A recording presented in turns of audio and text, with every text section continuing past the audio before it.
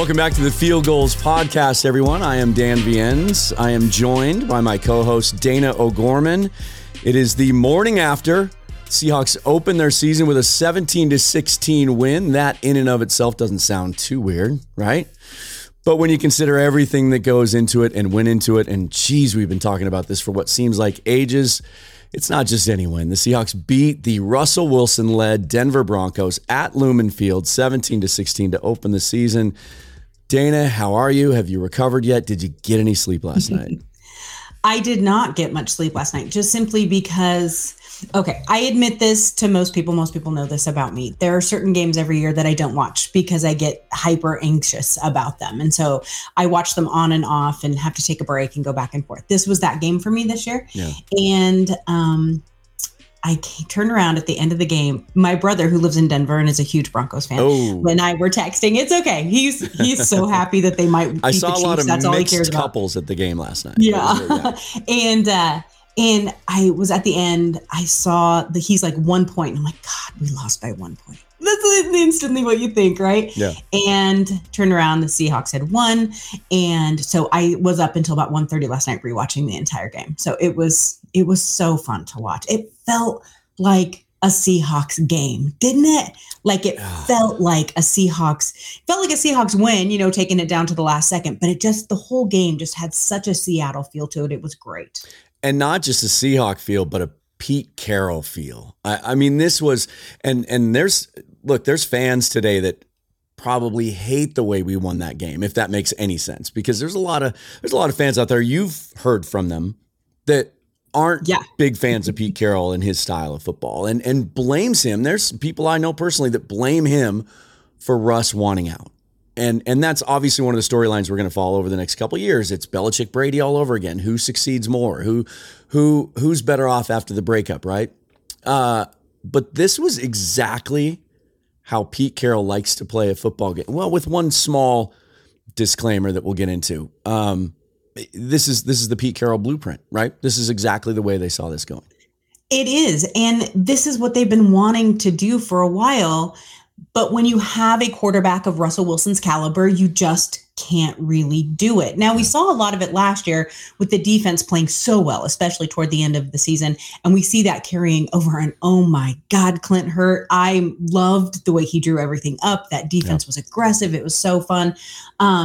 But Pete looked like he was having a good time on the sidelines. The whole team does. Now, Pete always looks happy. Let's give him that. Right. But it was just different. There was a spark. And I think it's because they knew they had a good game plan for Russ. They knew how to exploit the weaknesses of Denver, and they executed it well. Were there some first game hiccups? Of course. We saw that all weekend long with every team.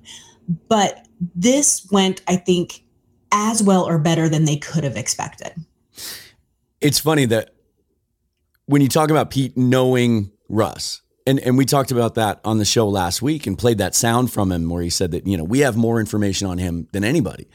And he seemed excited at the time to be able to put that into use. It was funny as I'm watching the game unfold. On one hand, I'm thinking, man, in some ways, this is the Russell Wilson that the Seahawk fans we always wanted to see. He was getting the ball out really quick, right? He was throwing screen passes better than he's ever thrown them. And where'd those come from? We can talk about whether that was design or whether that was him. He was distributing the football and the offense looked efficient. But Pete Carroll was able to take away the deep shot. There was the one ball that obviously the touchdown to Jerry Jeudy that Kobe Bryant was in position, didn't quite make the play. And then I think it was Josh Jones that took the bad angle and missed the tackle. But that was the only quote unquote deep shot he took the whole game. All that talk about the let Russ cook year and how two high safeties and he struggled against that. That's what they played against him. That's exactly what they did, and he wasn't able to take those shots, even though he's got that receiving core. It was odd. It was an odd Russell Wilson game, wasn't it? It was. It felt like an early season Russell Wilson game to me. This is the Russ we've seen, other than that kind of anomaly last year where he started out so fast. And they look so good right away. This has been the Seattle MO for a while. And to be honest with you, he looked like he was playing a Seattle game, but that's what he knows. So it's logical, right? Yeah. That's the way he would play. What was interesting to me is you could definitely tell that this is a new team for him, that he doesn't quite have that chemistry built up with his receivers that he did in Seattle. Understandably so. I mean, I don't feel bad for Russell Wilson with his $250 million, but what I do feel bad about is the expectation that was put on him by the Broncos fans and media, to be quite honest with you, of he was going to come in and save the world. You got to give him a minute. You'd have to give any quarterback a minute to settle into that. Well, and that's why I thought ever since I saw it on the schedule that the Seahawks had a shot to win this game. I mean, I didn't come out and make any bold predictions or insist they were going to win it, but I think being right out of the gate was the best time to get Russell. And I saw a stat yesterday, you may have seen the same one. Teams with quarterbacks who did not play a snap in the preseason went 3-8 week one. Like You're talking a brand new head coach who's never coached before in the NFL, has very limited play calling experience actually. And then a quarterback new to a system, and then this whole hybrid hierarchy that they had put together where Russell was really outspoken about his input in the offense and calling plays and what they're doing on the field. And they didn't do any of that in game situations in the preseason.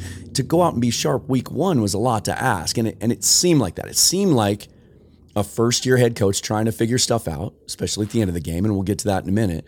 I thought it was the Seahawks' best shot if they came out and played a clean game. And I think considering how many young guys played yesterday, that's my biggest takeaway, other than Geno Smith, which we'll get to, was just, for the most part, how clean of a game they played.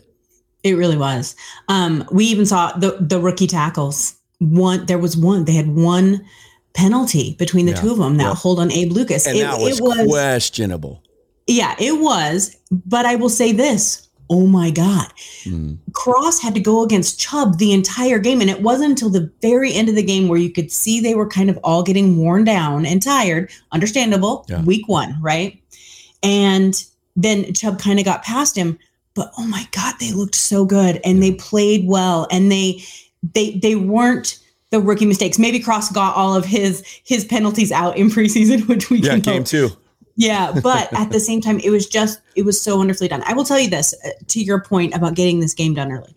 I put a tweet out last night right after the game, and I said, thank God that game is over because we can move on now. And that's truly the way I feel about it. I'm so glad they played him week one. We got this done, and we can move on from it. Talk about other things after we do our recaps, obviously, but move on and then let it be instead of letting it hang over our heads until week 10 or something when we'd be constantly talking about this. So the beauty now is that we can watch this team develop without the Russ returning hanging over their head. And to the same point for the Broncos, they got this done and they can move on and worry about the rest of their division, which is going to be very good this year. I'm glad you brought up Charles Cross. Rewatching the game, I spent a lot of time watching the TV version and looking at the two tackles. And you're right. And the thing that impressed me the most about Cross, I mean, first of all, Lucas looked like a 10-year veteran. I mean, there were no issues with what he did out there. And even the moments that Cross looked like a rookie, as you said, second half against one of the elite pass rushers in the league. And they left him, this shows you how much they trust him, really left him on an island. They weren't helping out. They weren't sticking Will Dissly over there next to him. There were guys chipping, but for the most part, they left him out there. And Chubb made some adjustments, started widening his splits a little bit and came at him from a different angle. It's only going to make Cross better. I think you couldn't have asked for a better first game from those two guys. Let's talk about our quarterback. This is what, first of all, the numbers. Geno Smith, 23 out of 28, 195 yards, 2 touchdowns. If you believe in passer rating, what was his passer rating? His QBR was 69.1. I think his passer rating was like 107 or something. I thought I had it here. I cannot find it right now. Yeah, but it was better than Russell Wilson's, that's for sure. And he was 17 out of 18 in the first half, and then it was kind of hang on through the second half. Here's what Pete Carroll had to say about Geno Smith after the game. How about Geno? Geno played tonight like he's been playing the whole time we've been practicing. That's what he's been looking like. He didn't look any different than what he's looked like in practice. And so that's why we had the belief in him, and that's why he was able to win the job and go out there on Monday Night Football and win a football game. So I'm not afraid to admit when I'm wrong. And we talked on our first show together about how I was disappointed in the decision to go with Geno Smith. Not because I didn't think they could win with Geno Smith. And I've since come to realize that he was the smartest choice to start, especially this game. I just thought it'd be more fun to have Drew Lock out there. I was looking at the season from a different light. That light has changed now. And part of the reason is because Geno Smith looked like a professional quarterback out there. He looked like Alex Smith, right? I mean, this is exactly what, and Pete emphasized this. He used the word practice 3 times. I mean, this is what we've seen in practice. That's how he won the job. So much focus was placed on the preseason games. And yeah, he had a lot of drops and things like that. But his preseason seemed a little mundane overall. But it was what was happening in practice during the week that convinced Pete Carroll and Shane Waldron and all the guys there that he was the right guy. And he sure looked the part. The moment wasn't too big for him. He looked like a pro. He was ready. And I think that, and it was brought up multiple times last night. I think Joe Buck brought it up at one point where, they would keep saying he's been in the system. He's been around. Mm-hmm. Right. So he knows what the expectations are. But this offense looked different last night. And it looked like it was completely geared toward Geno's strengths. We didn't see any of the weird Russell Wilson spin outs, which we saw once in preseason. I was like, do not do that again. But then, and we saw that, and the tight end usage. Yeah. The Broncos' plan seemed pretty clear to me. They were going to absolutely stuff the box and stop the run. They figured Pete Carroll would run that ball all day long, and then they were going to maul DK Metcalf to death so that he couldn't be in any issue. What they forgot is that this is a completely different system. They left those tight ends wide open how many times? Why? Because Russ never used the tight ends. I don't know if it just didn't occur to him that maybe they would use them now that he's gone. I don't know. But it just looked different. It felt different. And Geno looked so comfortable in it. And I think that is going to be one of the biggest things that's going to come out of this year. Will they have an explosive offense? Probably not, to be quite honest with you. It's not like, they expect Geno to be up there with all, the Mahomes and all of those with their passing and everything. But what they are expecting for him is to run the offense the way they want it to. And they then in turn will give him what he needs to succeed. Yeah, all of that. I think one of my biggest takeaways last night watching the offense operate was the tight end usage. And Geno spread the ball around too. DK had his 7 catches, but only for 36 yards. Some of those were tough, beastly catches. The tight ends accounted for 8 catches. So 30% basically of the completions in that game went to the tight ends. I love the formations. I love that they used all 3 of them at the same time, multiple times. I'd love to see a snap count on that. I love that Colby Parkinson's skill set was finally put to use. I love some of the weird, I don't know what you'd call those formations. I need to talk to an X and O person about it with the tight end and the back in the backfield and 2 backs. So it almost looked like they were going to run a triple option or a wishbone of some kind. A lot of creativity. And you wonder, is that something that they wanted to do last year, but Russell didn't like it? Or is it something that they're doing this year because Russell's not there and they're just trying to be more creative?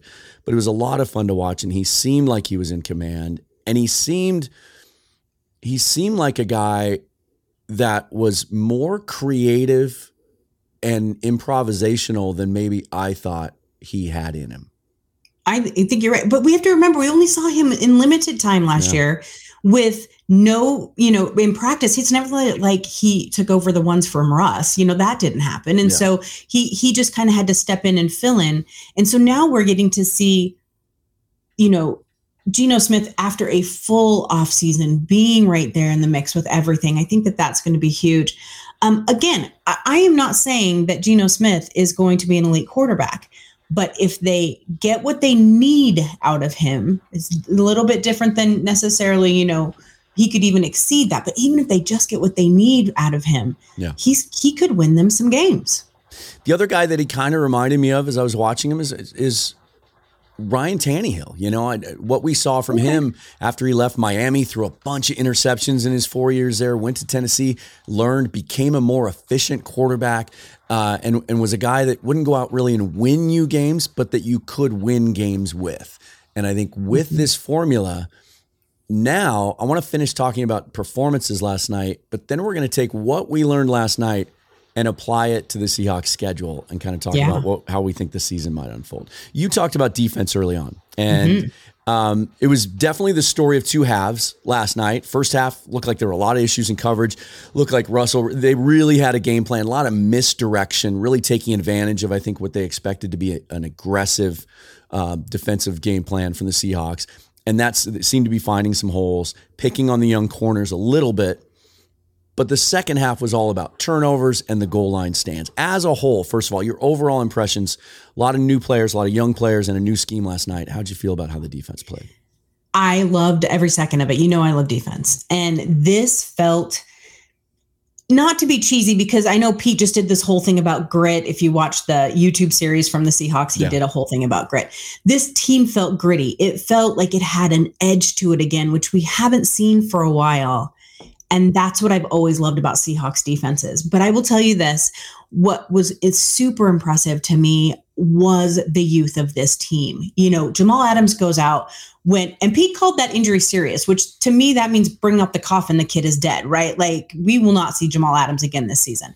But Michael Jackson that he stood up. Tariq Woolen, he was the highest rated rookie this weekend. Did you read that stat? Yeah. It was just amazing what he did. And he had no passes, just the one quarterback. But then that defender, when he went back down for that exact same play and he had Judy again and he defended it so well. Oh my God, I loved every second of it. I was so impressed. But that line, they caused some serious havoc and it was so fun to watch. This to me felt like a defense that was ready to go after this quarterback. I think there was a little bit of that element to it, but I also just feel like Clint Hurtt said he was going to make them more aggressive, and we don't always know what that means. That could mean 10 different things, right? And sometimes they played a little soft and sometimes they didn't, but they just went after these players. What that meant, because it's week one, is there were some missed tackles and there was a little bit of confusion sometimes, but you could really see it together. But this team in the red zone, no coach could ask for more. Yeah, so much good stuff to talk about. Early on, obviously, there were some, they gave up some big chunks of yardage. And I turned to my buddy next to me and I just said this feels to me like young players playing in a new scheme, and this is the first time the Bullets are flying, and the Broncos had a plan, and I thought it was an effective plan. I love the fact that once again, because we didn't see this for a while, that Pete and that staff are, and we talked about this last week, they're willing to play the young guys, and I think the best example of that was, Woolen looked like I expected him to look. I tweeted out before the game that my bold prediction was he would give up a touchdown, but he would also have an interception. I wasn't exactly right, but he did give up some plays, but he also made some plays and looked like a pro and looked like a guy who can handle one-on-one press coverage against good receivers. And at that size, that's exciting. And that's what we all saw from him and got us excited about him as a prospect in the first place. But the trust in him, he gets banged up. I think it was early fourth quarter, takes a shot to the chest when he was defending a run play, coming up in run coverage. Goes out of the game. Sidney Jones comes in. But as soon as Sidney Jones is our best corner when he's healthy. And I think there's a question about how healthy he is. Even though he was active for the game, he basically didn't play. He comes in for a couple of snaps, but as soon as Woolen's ready to go back in, he goes back in. Sidney Jones comes back out. Those are the guys that they were going to roll with. And I'm glad you mentioned Jackson, because he seemed like, it was kind of quiet. He didn't really get his name called a lot, but he seemed to be around the ball. He made some great stops in run coverage. Russ didn't seem like he wanted to pick on him too much. He might be the kind of underrated story of the preseason in this first game on defense, is a guy that he might not give that job back. He might not. And I don't know that Woolen's going to give his job back. Sidney Jones, that play where he just stood there and let that wide receiver run right past him, I was like, what are you doing? He looked so confused, which then did make me question how healthy he really truly was. Yeah. But at the same time, Woolen was that fast, lanky, cornerback that Pete loves. And then you have Jackson on the other side. Both of those, he picked up both those balls, that on the goal line that were fumbled on the goal line. That was him. Now, granted, Nwosu, which we haven't mentioned yet, on fire last night. He looked fantastic. Yeah. And he had looked not great in preseason, let's be honest. So this was it was so refreshing. But then you have Jones that came in, and he actually looked pretty good too. He didn't do terribly. And it was exciting because all of us, so many of us in the media and the fans have just said, we want to see this team develop. We don't expect the playoffs. We don't expect, a Super Bowl. We just want to see these young guys develop. And straight out the gate, you can see their development from the first week of training camp. Well, and that's exciting to me that this team they have depth. I think there's more depth across the board, offense and defense, but especially in defense than we've had in years. You remember those years where they were just trying to patch things together behind Cam and Earl before things fell apart, and the Tedrick Thompson experiment and Lano Hill and all those guys. And if one of those guys had to go out of the game, if Cam or Earl had to come out of the game, you were scared. Like there was no confidence at all that any of those guys could come off the bench and play well. And it was the same thing at corner, like just razor thin depth at corner over those years. And now you feel like there's 5 or 6 guys that could go out there and play. Josh Jones comes in, looks like a vet, made some plays in run coverage, and looks like someone who maybe has that job over Ryan Neal when Neal's 100% healthy, with Adams being out. To me, that bodes well for the future, and it really saved the game yesterday. When I think when Adams went out, it completely changed their game plan. You could see what they were doing with him. They were doing what we talked about earlier. 3 safeties. They were moving him around. He was kind of a hybrid. He played on the play he got hurt on when he was a quarterback pressure, almost got to Russ. He was basically playing middle linebacker and blitzed from that spot. Once he went out, they had to go to more of a kind of a vanilla defensive look with Jones and Diggs playing too high, and they made it work. I thought that was exciting, and I'm glad you mentioned Nwosu. I think he was PFF's highest graded player for us last night. I think it was 90-something. He had a sack, 3 quarterback hurries, a quarterback hit, all over the place. Looked like they were moving him around a lot. Like we thought Darrell Taylor was going to be our most dynamic defensive player. His name wasn't called last night. Darrell Taylor got bottled up, and I'm not smart enough to be able to watch the tape and see if that was something the Broncos were doing scheme-wise and focusing on him. But Nwosu, they were moving him around as if he's the guy that they're putting in a position to be the dynamic playmaker on defense. I think it's fascinating the way that they used him. And it was I just had no expectation from him. I just never saw anything in preseason. And I kind of like, he'll be a good filler. I mean, he'll be, run blocker, whatever it is. And he was on fire last night. But can I mention, and I know we're talking about defense, but I want to switch back to offense for 1 second. Oh God, this made me so happy. DJ Dallas's hit on the second half. Ooh, I can't. Yeah. Oh my God. If that did not feel like a Legion of Boom hit, I don't know what did. And he's freaking DJ Dallas. He's not supposed to hit people like that. It was amazing. I was so impressed with him. And not just for that hit, but just kind of his consistency throughout the whole game. But honest to God, it was just like, yep. This is it. They're back to where they need to be. And, we're going to talk about later whether or not we think they can, continue it.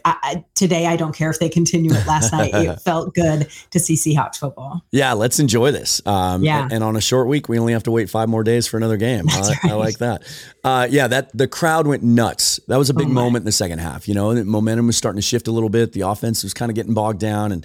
And that was a big, big hit from DJ Dallas. And if there are many disappointments from last night, I would have liked to have seen, I know there wasn't a lot to go around. You're right. The Broncos were stacking the box. Penny only had 12 carries. He had the one long run called back because of the Lucas hold call. But I thought, man, I still liked what I saw from Penny. He ran hard. We saw some of the instincts against a tough defense that was stacked up to defend him. And he's not going to get talked about a lot coming out of this game because he didn't score any touchdowns. All the focus is on Geno. But I thought what we saw last night from Rashad Penny and all the questions about him coming into this year, can he replicate what he did in the last 5 weeks last year? Can he stay healthy? He he didn't break any loose. He didn't have that 100-yard game. He wasn't the headliner. But those games, if he stays healthy, those games are going to come because he ran hard last night. Agreed. I loved what I saw from the run game and the way that they used it, because it was expected and not expected. And I think, once again, I'm just repeating myself, but that's what Denver thought was going to happen. So that's what they were prepared for. They were prepared for the run game. When you have a team that is completely prepared for the run game, it's going to be harder for those guys to break loose and to get there. And once again, this is a very young line. And so I think that those holes will come. I think that he'll get there. But man, he didn't give up clear to the end. And when that run was called back, he just started laughing because he knows, that's just the way football works. But I think we're going to see good things out of him. I'm so excited for Kenneth Walker to get in the mix too, and to see how they use him. I think that the run game will be a staple of this team without question. It's Pete Carroll. But now we know what Geno can do too. It'll be interesting to see what that balance ends up being. Well, and hopefully this puts to bed the whole Carroll is too conservative idea. When he talked all offseason about how they want to run the football, and that's what they want to base things off of. And after they traded Russell, I think there was a lot of people that were scared we were going to see that Seahawk team from the Dallas playoff game in 2019, and they were going to run to a fault, and they were going to be ultra conservative and run on first and second down and throw on third and long. We didn't see that at all. I mean, they adjusted quickly to Denver handling the run game. 28 pass attempts to 13 rushes, I think kind of says it all. And it just lets you know that this team is going to be adaptable to what's going on in the field and what the defense is giving them. And also, I think it speaks to Shane Waldron's autonomy. This feels like he has control of that offense, and this isn't Pete Carroll like reining him in like he's been accused of doing with other offensive coordinators. I agree. And why would he? I mean, there's no expectation on them this year, right? Like they realized that they, much like Shelby Harris said, that everyone had written them off and that this game was all about Russell Wilson and they made it about the Seahawks. But he's right. Everyone has written them off. So there's truly no expectation. So give the kid the reins, see what happens. And it worked beautifully last night. I hope they continue. One other accolade I want to hand out because these guys never get enough credit. But I thought Austin Blythe was one of the keys last night to the offense. We've had so many issues at center over the last few years, and in particular, giving up interior pressure because of that. Like we lived through the Ethan Posick years and Kyle Fuller playing for him, and even when Britt was playing well, that was a weakness of his, and interior pressure was something that really was a problem for Russ.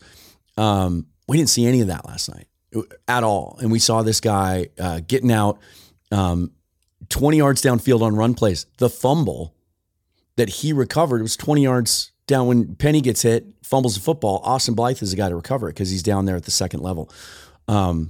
It was a kind of an underrated signing this offseason. There were people that thought we should have made another move for a center.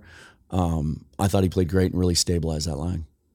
I did too. I think that from what I read, people expected him to be fine, for lack of a better word, that he would be fine.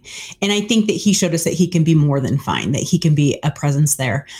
The entire line, even with God love you, Phil Haynes, and your couple of penalties, but they did play well. Geno had a good pocket. He had time. And sometimes he had to step up, into the pocket, and sometimes he should have stepped up in the pocket and didn't. But I just feel like, to me, this is petty. Just forgive me for being petty for a minute. But I was hoping that Russell was watching from the sideline going, that's a great line. What was going on? You know what I mean? Because that was his complaint for so long, when really they did such a beautiful job. I was so nervous about this game and all of my fears. I feel like I can go into the rest of the season. I don't care if we only win 3 or 4 more games. Right. We've seen what they can do and what they can become. And that to me just feeds my excitement for next year.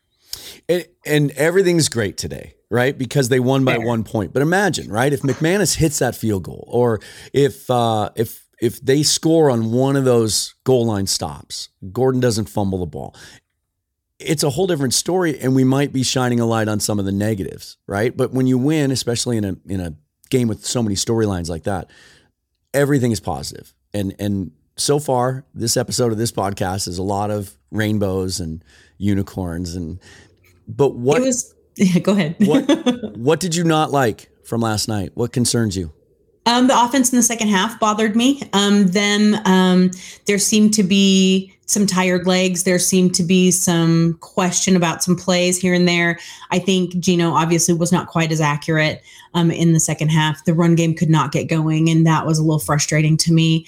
I love DK Metcalf, but he's going to end up getting 15 yards. He's running his mouth the way he does. And so I really hope that they can kind of rein that in. It was a big game and we get it. So we're going to let it go this time, DK, but let's calm down a little bit. I think that they have to be able to scheme to get him open a little better, because that's how it's going to be every game for him. They're going to be double teaming him regularly. Now, granted, he was across from Sutton. Sutton is a great player, but still, you have to work with that. On the defense, really, their tackling was not great in the first half, and they really needed to work on kind of wrapping up. I don't know if that's a beginning of the season thing. I don't know if that was an excitement thing or what that was, but hopefully they can get that fixed. So there was definitely some issues with it. It was not a perfect game, and they only won by 1 point. But I will tell you, had they hit that field goal at the end, I think I'd still be as excited about this team as I am, even though they won it, just simply because of what we saw on the field. But that's from an analysis point of view, not necessarily a fan view. Yeah, it's really, for me, it's hard to take any negatives away from this game. Excuse me, this is my day after a home game voice. Which, by the way, there were times yesterday, I will admit, I had to hold back because I knew I had to do a show today, and so I couldn't scream like I used to at the stadium. It's hard to take any negatives away for me just because of the context, right? And you and I are on the same page on this. There were times last night during the game where I thought to myself, games aren't do or die for me anymore like they were when I was younger. Like life's going to go on. And I felt like I was watching part of a process. Like it wasn't just about this game, and it wasn't about beating the Broncos no matter what. It was like, we're in a process right now. Let's see how this one goes, right? And then we'll take it away and we'll see what happens next week. But that being said, some minor disappointments, I think, over the course of the season. I'd like to see us take some more deep shots. Let's not make DK Metcalf into a possession receiver. Let's take some of those shots, even if they're not there. There was one play late in the game. It was a third down toss. I think it was the one to Lockett. But Geno had, from my vantage point, had Marquise Goodwin wide open on a post for a long touchdown with no safety help at all. Some of those things, I think, as the season progresses, I'd like to see take some of those shots. The other thing is, I've been Jordan Brooks's biggest supporter and supporter of the team taking that player at that spot in that draft. He really struggled in pass coverage at times yesterday, and I know that's kind of been the knock on him. There are people who think he can do that well, that his first 3 years in college, he was asked to do that more, and he did it really well.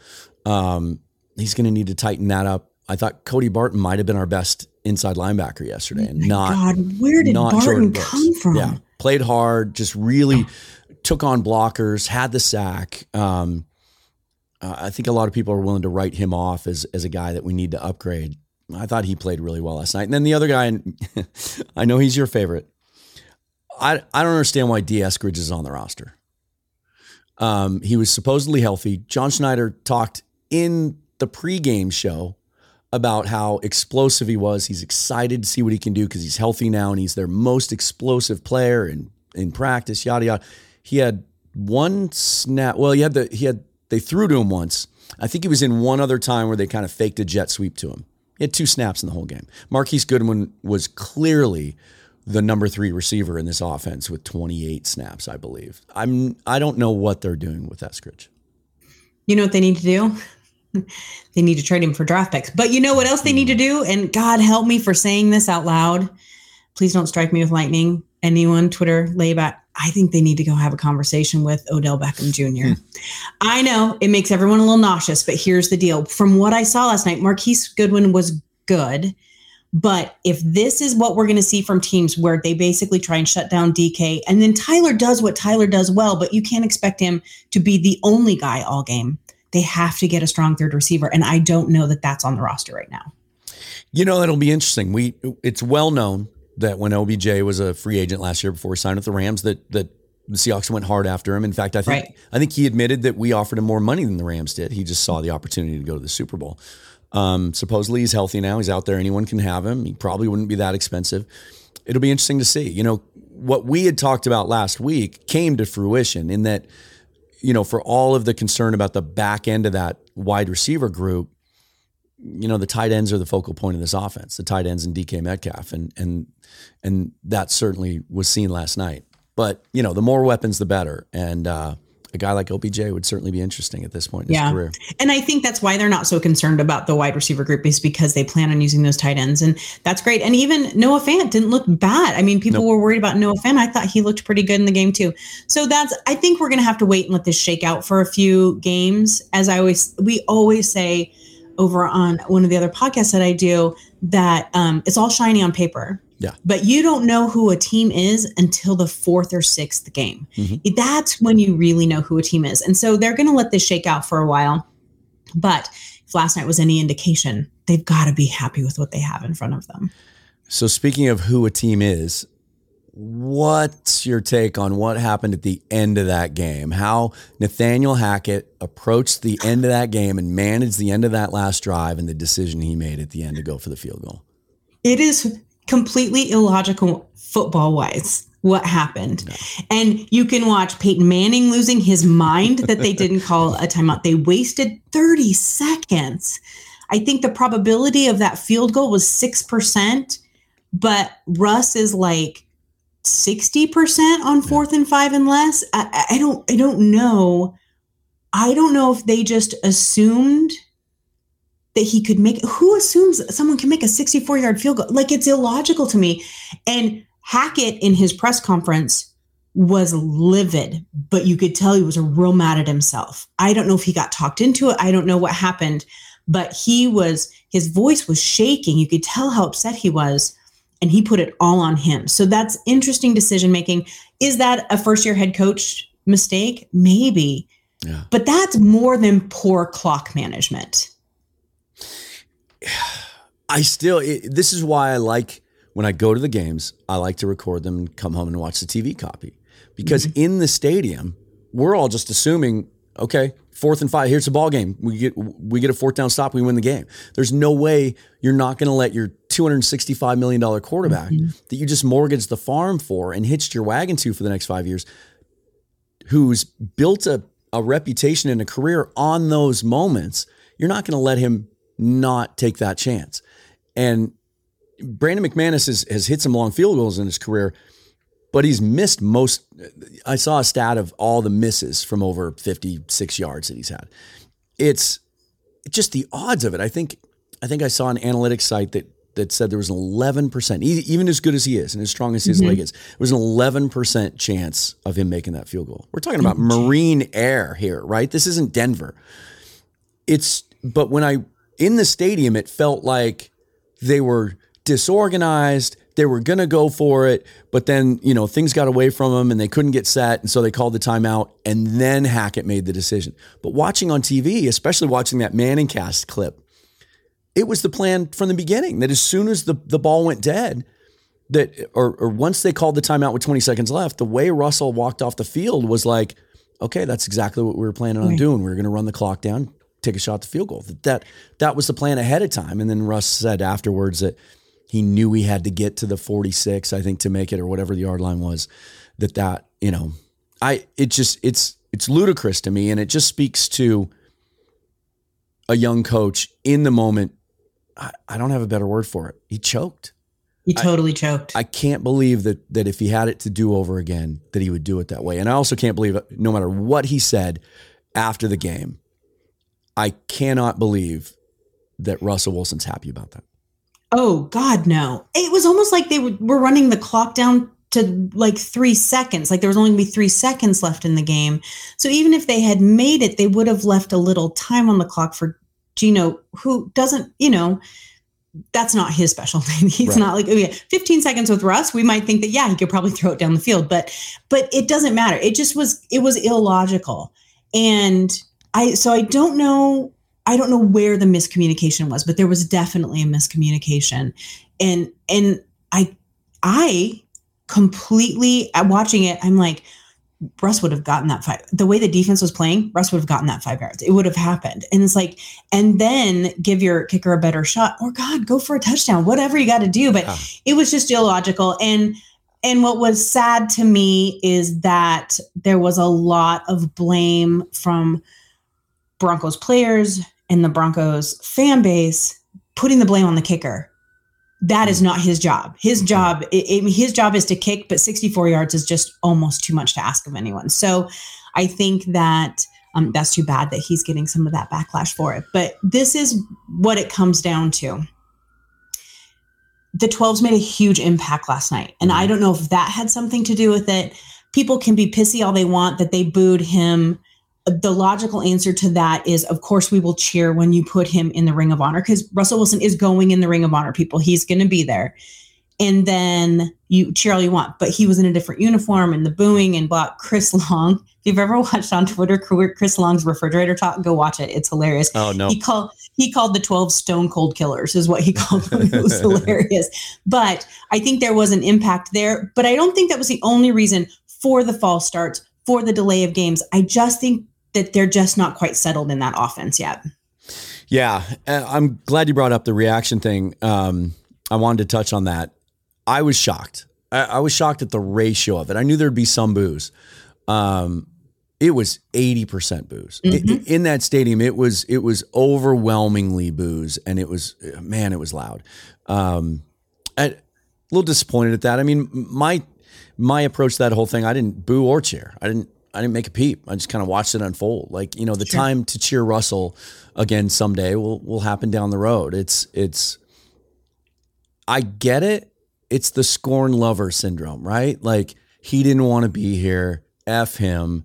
We're going to let him know how we feel about it. It was, I won't say I was disappointed, because people are going to be how they are, and fans are going to fan, but I was shocked by it. And then I have a different take on it, if you don't mind. Yeah. I don't know that for some people it's going to be scorn lover, but for me, it was exactly what Pete Carroll said, and he got burned for this, but it's logical to me. This is a competitive advantage. You have to get in his head. And we all know Russell, he's usually ice cold and, nothing bothers him, but we've seen a few things that bother him. And that is one of them. Russell, we all know this will be no shock to anyone. He loves to be adored. We get that. So having that pressure just gives you a competitive advantage. Would you have been surprised if Tom Brady had come onto the field and got booed when they ran onto the field? No, I don't think anyone would be surprised at that. Is that the same thing? Yes. Was there more of an edge to it? Yes, definitely. Yeah. But I just feel like the 12s truly take their job seriously in that stadium. And you see it at Arrowhead, you see it at a couple other, venues across the league, and that they were doing what they could to help Seattle win. You might be onto something. Mookie and I talked about it at the end of last week, what we thought the atmosphere was going to be like. And, as someone who's been a season ticket holder for decades, some fans would take umbrage with this, right? Would be offended by the notion of this, but that stadium hasn't been the same for the last 5 or 6 years. You can see it. For sure. You can see it in the record, but it's just, it hasn't, the sophistication there that you speak of, and maybe what the motivation was to boo him, hasn't been there. And what I mean is, when that stadium was at its best and that home field advantage was making an impact on the field, the best example ever of that is 2005, the NFC Championship game, their first time playing in that game. And Jake Delhomme, I call it the Jake Delhomme effect. He literally could not call the play in the huddle. It was that loud from kickoff to whistle.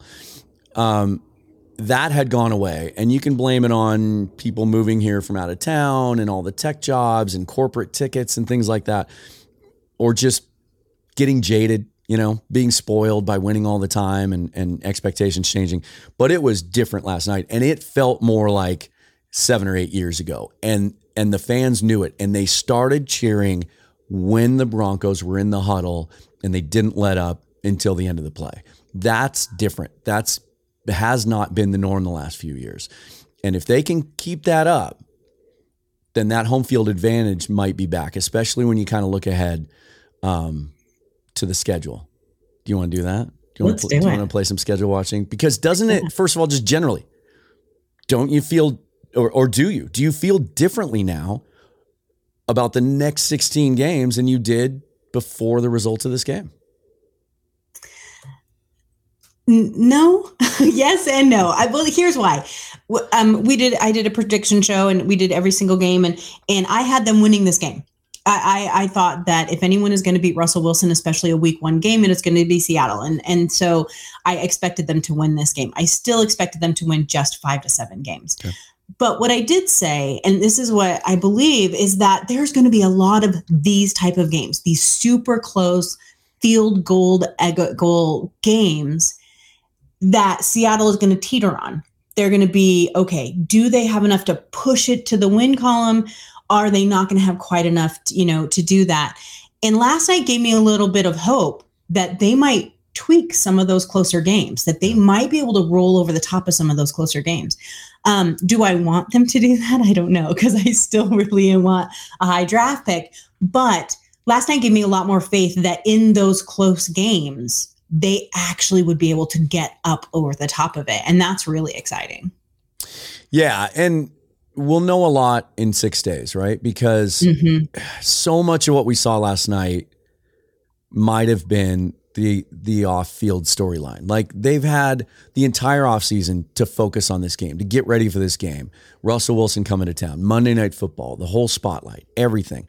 Now they got to turn around in a short week and go play a ticked-off 49ers team that lost their first game on the road, and they're 0-1.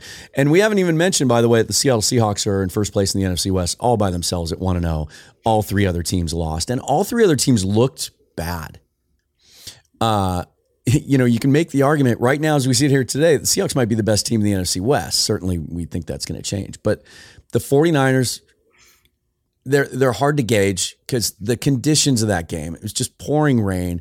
That surface at Soldier Field needs to be outlawed. They shouldn't allow an NFL game to be played on a surface like that. Trey Lance didn't look good, but again, how much of that was the conditions? They're going to be coming home. It's their home opener. You would wonder, here's the thing. I like that we're playing the 49ers in week 2 because if you flip-flop the schedule, we get the Atlanta Falcons at home in week 3. That might be prime for a letdown game where you're coming off the emotion of beating the Broncos and then you turn around and you play a team that you'd be expected to beat. I'm not so sure about that, but maybe the Niners will bring out the best in them or it might be the ideal matchup for week 2. But gosh, you look ahead. Let's look at these first 6 games. 49ers, then Falcons at home, at Lions. They started off great Sunday, but then looked like the Lions after that. Jared Goff looked like Jared Goff. At New Orleans, they looked pretty good. Arizona at home. Arizona looked terrible. And then you get into Chargers and at Arizona, but you have the Giants sandwiched in there. It's not inconceivable that they could have a winning record now going into the bye, or am I crazy? I don't think you're crazy.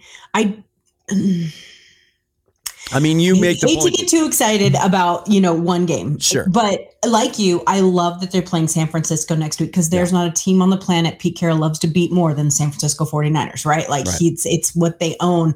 It's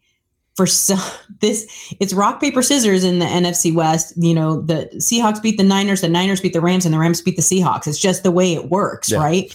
And so I think that that's going to be, it's a good continuation. I think you're absolutely right about that.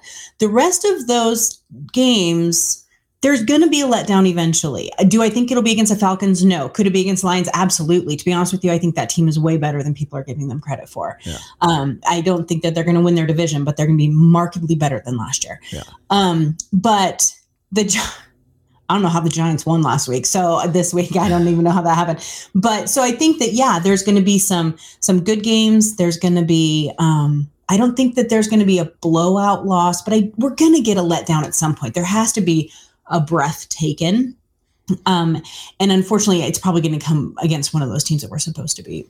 Yeah, and that's, they're young. I mean, it's all going to come back to that. And there's going to be games where that shows. And there's going to be games where Geno Smith's limitations come out, or he has a bad game, or, a team stacks up against the run and shuts us down. It's, to me, though, it all comes back to the process. And this is what is going to be so fascinating about the rest of the season for me, is like, okay, took care of that one. Now we don't have to talk about Russ anymore. Now we can put that in the rearview mirror. Now they got to turn around in a short week and go on the road and play the 49ers, who a lot of people think are a playoff team. Let's see how they respond. Let's see what happens. And then you come home and you get, okay, Atlanta at home, a team that most people think we should beat. Their defense is terrible. They're playing a journeyman at quarterback. That's a game we should win. How are they going to handle that? Mm-hmm. It's part of the fun for me. It is. And I really am encouraging fans to look at it that way. Look at, how does this team respond? How do they play? Are they building on what they have? Because that is what's important this year. And I don't want to downplay it. I mean, there are people online being like, you know what, maybe this team is a playoff team and we just didn't know it. Heck, I think, the commentators last night, I can't remember if it was after the game or before the game, said, this is not what we thought we were getting out of Seattle. Well, we're not going to know if that's what we're getting for a few games. And so you're right. The response and how they build on what they have. Do they figure out the tweaks that they need to make? Do they tackle better? Do they do this, that, and the other? We could know a lot about this team by week 4, just by the teams that they are playing. I mean, you're the one who said it on this show that you think this team's going to get better as it goes along. In the second half, they're going to be a pretty good team. And you pair that with the fact that most people saw this team going 1-4, maybe to start with, 1-5. If you get off to a 3-2 start, even, right? You beat the Falcons and maybe the Lions, it does change things. If Geno Smith plays like Alex Smith, this team has a chance to be competitive in just about every game they play this year. And you never know what's going to happen, because the NFC West might be down. There are question marks about every single team in this division now, and I don't know that we would have thought that a week and a half ago. I am not faulting the Rams in any way, shape, or form to losing to the Bills, because the Bills, in my opinion, are going to the Super Bowl and probably winning the Super Bowl this year, unless they get decimated by injuries. That team is so well built. So I hate to fault the Rams too much for losing to the Bills, who are trying to prove a point. So I don't want to do that. And God love Von Miller. But the Niners did not show up. Arizona is exactly who a lot of us thought they were going to be. Will that change when Hopkins comes back?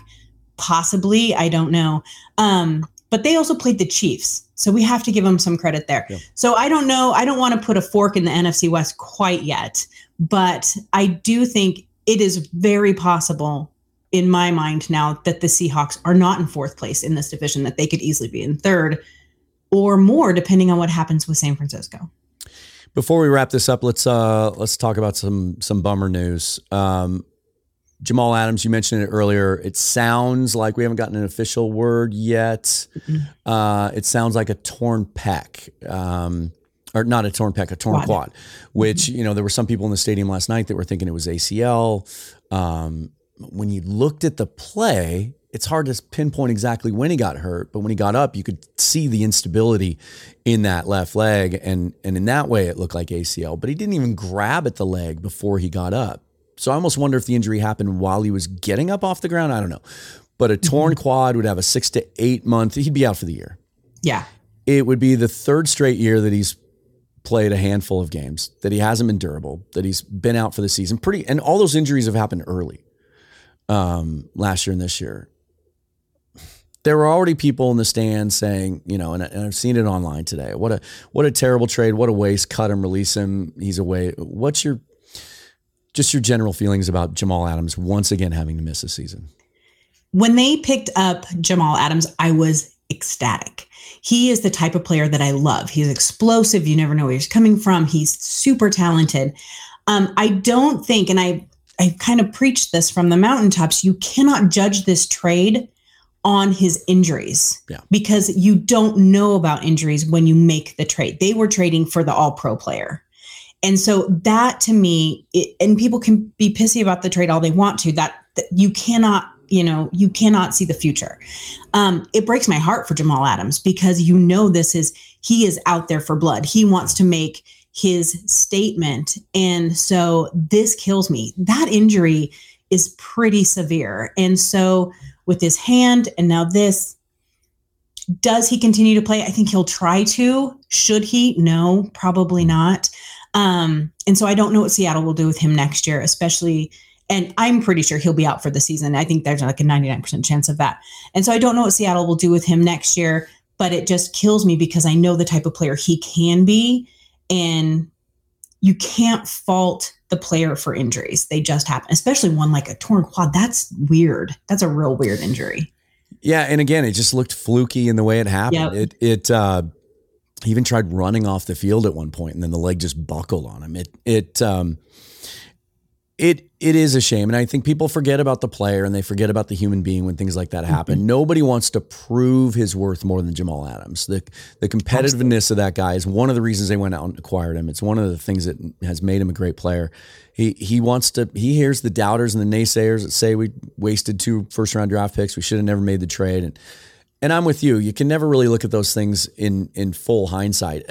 And also, people like to take one side or the other and make things black and white. I didn't like the process, right? I didn't think the Seahawks were one player away from being a Super Bowl contender, which is where you'd hope a roster would be if you're going to trade 2 first-round draft picks to go get a guy like the Broncos just did to get Russell Wilson. They thought they were a quarterback away from being a contender. Were we a box safety away from being a Super Bowl contender? No. So I didn't like that. But I still got excited about the player. Mm-hmm. He's on our roster, and I like him, and there was no question about his ability. It's a shame. They've proven they can be effective without him. In some ways, it allows them to play a little bit of a different style now and be a little more conservative on the back end, which tends to be Pete Carroll's history. We've got that depth we talked about. Josh Jones and Ryan Neal have both proven they can play in the box, are big enough to play in the box and can be effective in coverage. And we still have Quandre Diggs back there. And he looked, by the way, we haven't even mentioned him. He had the interception in the end zone he dropped, but for a guy who had an injury at the end of last year that looked gruesome at the time, he looked 100% healthy, running around, flying around, hitting people. That was fun to watch. I think they can absorb this loss, and we might not even notice it much on the field. And then as the eternal optimist, I look at it this way, because I checked his contract. Can't really get out of it in 2023. You're stuck with it. 2024, you can. I think it's like a $11 million dead money, or it's $11 million cap savings without as much dead money. But if they were to cut him in 2023, it's like $24 million dead money. Right. So he's not going anywhere for a couple of years, for sure. You're not going to do that. But because it happened in the first game, it's a 6 to 8 month recovery. Now he gets a chance to heal everything because he was playing with the broken hand still. He had those 2 fingers fused and then he broke it again, hitting it on someone's helmet in the first practice of the training camp, I think, or first or second practice. Now he can go, and he's still just coming off shoulder surgery this last offseason too. He can go heal all of it. Come back in 2023 with a team that should be much closer to being a contender, and be a factor next year and be 100% healthy. It's just a shame that we had to see it so early on. Overall, though, I don't know that we suffered any other serious injuries. Cody Barton was shaken up, but he came in at the end of the game. Mm-hmm. Woolen was shaken up, came back in. Mm-hmm. Am I missing anything? I don't think we had any other. So nothing serious anyway. Yeah. I mean, that's good news to get out of an opener with only one major injury is probably a good thing in this league.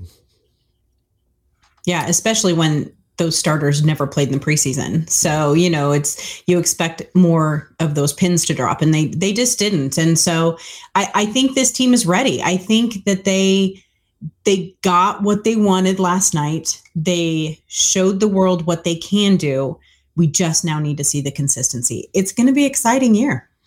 Well, it is, and it should be an exciting week 2 at San Francisco against the 49ers and Trey Lance. We'll see what he's all about. Dana, thanks for joining me. And absolutely. Thanks for pulling an all-nighter, and hopefully you'll get some rest today. What do you got coming up on the show in a couple days later this week? So my Field Goals podcast, I'm really excited. I am bringing in fan favorite Josh Cashman, better known as Cable Thanos, is going to join me. We're going to talk a little bit about his history and how his videos blew up. We're also going to talk about the fact that he worked for Russell Wilson for a little while. So we're going to have a little conversation about that. And then he's got some great insights about this team. So it should be a fun show. Looking forward to that. Also later this week, Rob Guerrera, who hosts the Niners Nation podcast, will be joining me to preview the game and give kind of the angle on how Niners Nation is feeling about what happened in Chicago and what they saw from the Seahawks on Monday night and what they expect at Levi Stadium in week 2. That's going to do it for us. I'm Dan Viennes. That's Dana O'Gorman. Dana OG on Twitter. You can find me at Seahawks Forever. And subscribe to the podcast on whichever platform you use so you get notification of new episodes. And you'll hear from Dana in just a couple of days. We'll talk to you soon.